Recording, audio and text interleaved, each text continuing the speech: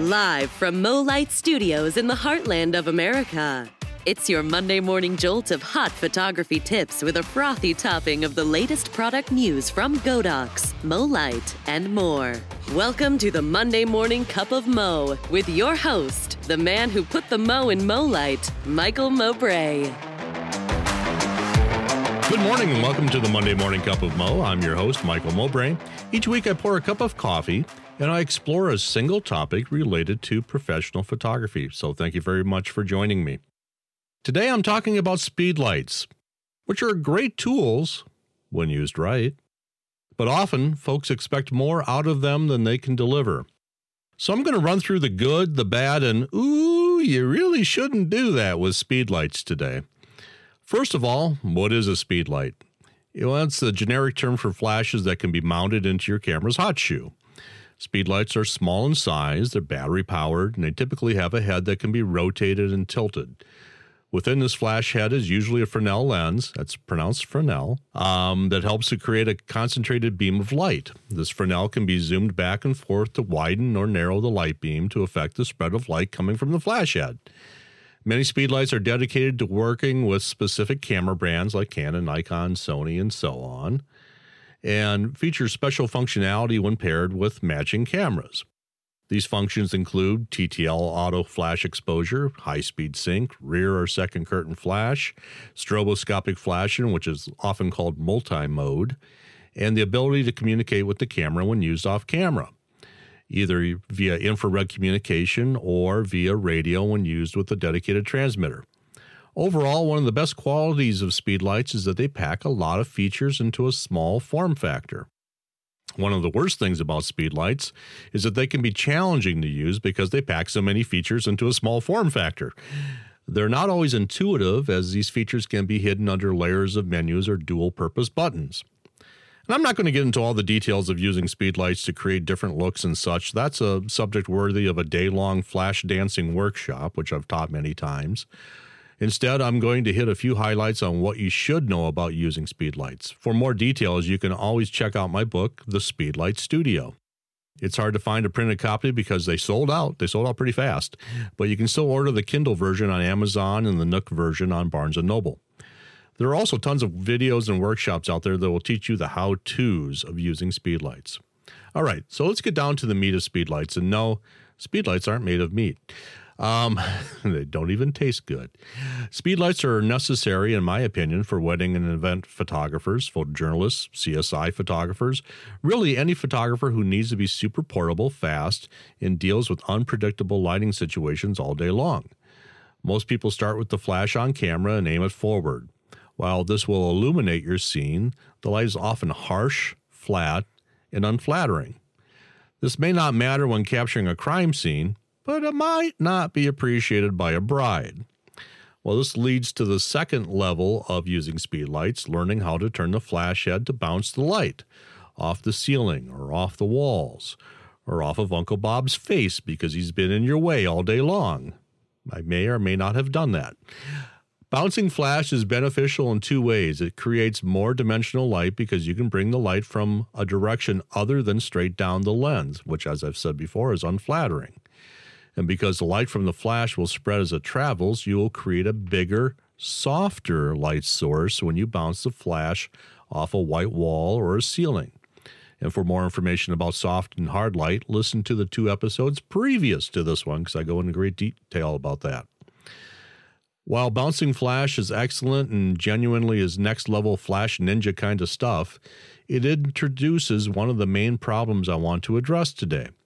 It takes a lot more power to bounce flash than it does to fire it straight at the subject. Think of it this way. If your subject is 10 feet away and you fire flash directly at them, it only travels 10 feet to reach them. However, if you turn the flash head to point up at a ceiling that is 10 feet above you, the bounced light will need to travel 20 feet or more to reach the subject, which will require at least 4 times the flash output to achieve the same flash exposure. That's the difference between quarter power and full power on your speedlight. Now, this is an oversimplified application of the inverse square law, which if I ever wholly define in detail on this podcast, will signal the end of the podcast and probably the beginning of the apocalypse. So if you want to learn more about the inverse square law, look it up. The key takeaways here are that bounce flash from a speed light typically is more flattering, and it takes a lot more power to bounce light than it does to fire it straight at the subject. And this leads to my central point of this entire episode. So what have I been trying to get up to here?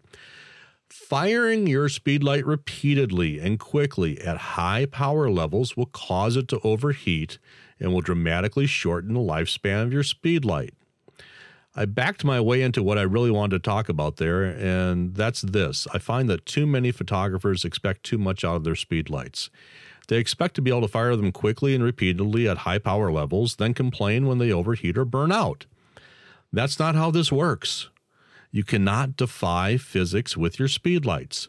No matter how much you wish them to be indestructible, you cannot repeatedly push them too far and expect them to keep performing. It's kind of like taking your Ford Focus to a drag race and expecting it to win heat after heat. It won't keep up with the Porsches, my friend. You'll keep redlining the engine, trying to get it to keep up, and eventually you'll blow the engine. It's the same thing with speedlights. You can't machine gun them at high power levels and not expect to pay the price of a burned out flash, or fire shot after shot with flashes in TTL and high-speed sync without eventually causing damage. Well, how do I know this? I used to do this myself at weddings all the time, and I routinely burned out my Canon speedlights. 10 years ago, it cost $140 in repairs each time I burned out a Canon 580 EX2, and each one I owned would get repaired at least once a year. The flashes were $549 each to purchase and $140 to fix. So imagine my delight when Godox introduced their lithium-ion powered speedlights that cost about a quarter of the price of a new Canon speedlight. Essentially, a new Godox was about the cost of just the repair on a Canon speedlight. To me, that meant I could burn out 4 Godox speedlights for the price of just one Canon. So finally, speedlight costs were reasonable. But this didn't solve the burnout problem caused by pushing speedlights too far. And just as a side note, some people complain about Godox are made cheap and they burn out too easily. Hey man, I was buying those $500-$600 Canon speedlights and they were burning out just as easily and just as fast. Quality is very, very similar. So I digress. At the time, many of us felt like we had no other choice than to push our speedlights too far because there really weren't any other options. There weren't any good, powerful flash options that were portable, battery-powered, or able to work on camera, or had TTL and high-speed sync. And with the Godox radio system now, the ability to work off-camera and still have all the great features I just mentioned. But they were still underpowered for how we wanted to shoot. So it was either compromised by slowing down and lowering the power, or maybe ganging more of them together, and that's what many of us did. I took 4 speedlights and put them on a bracket off camera and used an on-camera speedlight or a transmitter to fire them. Now the power could be spread across 4 speedlights instead of 1, reducing the wear and tear. An excellent solution for a bit, but then Godox introduced the AD360, and after that, the AD362. These had the same output power as 4 speedlights combined together, all in one portable flash.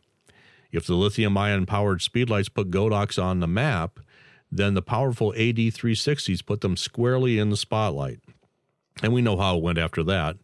Now Godox has the largest market share of any flash manufacturer in the world. They've got about 25% of the market. Profoto, for example, has around 20%, and that number keeps shrinking as the Godox market share grows. But I digress. What does this mean today? What is my point? Well, I've made a few points so far, but here are a few more. Understand the power limitations of your speedlight and quit burning them out. Or at least understand that is how you are using them that is the problem, not the speedlight itself. It can only do so much. Remember my example of taking your Ford Focus to do some drag racing? It can't handle it. If you are pushing your speedlight too far, here are some tips to help it stay in the game. Number 1, slow down. Speedlights can't take constant rapid bursts of flashing. It's the quickest way to burn them out. 2. Switch from TTL to manual. In TTL mode, your speedlight actually fires twice, once at 1/32 power to help the camera gauge the exposure, and then a second time for the actual exposure. By switching to manual, the flash only fires once. 3. Avoid high-speed sync at all costs. There may be times when you need it, and I dedicated an entire podcast to this topic, but I often find that by simply adjusting my ISO down or by choosing a slightly closed-down aperture, I can stay out of high-speed sync without adversely compromising my vision for the shot. For example, if you're shooting outside and find you need to use high-speed sync, first make sure that you're using the lowest ISO that you can. I see folks shooting high-speed sync flash outside with their ISO set to 400 or higher. No! You're making your flash work way too hard. Bump that ISO down to 100. Or, if shooting at 2.8 puts you into high-speed sync, try shooting at 3.5, f3.5, or even f4, if that will allow you to drop your shutter speed down below the limit for high-speed sync. Avoid high-speed sync whenever you can. Lastly, if you constantly need more power than your speedlight can deliver, then seek out one of the more powerful flashes from Godox. The 8200 Pro, which is the power of about 3 speedlights. The 8300 Pro, which is the power of about 4. The 8400 Pro, the 8600 Pro, or heck, even the 1200 Pro. There's a 1200 watt second battery-powered flash from Godox. A speedlight is a cool little tool, but it's not the be-all and end-all of portable lighting. There are other options. Be sure to match the correct flash to your needs. Here's the latest news from Godox and MoLight. If you need a new speedlight, be sure to check out the new Godox V863 at MoLight. It has the same user interface as the popular Godox V1, but has a standard rectangular speed headlight instead. In addition, the V863 has an LED built into the body of the flash to help you focus in low light, or to use as a modeling light, or to use as a continuous light source in a pinch. Also, all Godox and Golden Eagle LEDs are currently on sale at MoLight. Save on everything from the popular LC500R RGB wand to the powerful 740-watt Godox M600D. The sale ends June 18th, so don't wait. Check out the sale at www.gomolight.com. Thank you again for joining me for a Monday Morning Cup of Mo. Please subscribe and follow and give us a high rating while you're at it. I will also be posting more information on the podcast's Facebook page, so be sure to follow that as well. And join the Monday Morning Cup of Mo podcast group where you can ask questions, suggest topics, and join the rest of the community as we grow this together. Talk to you soon.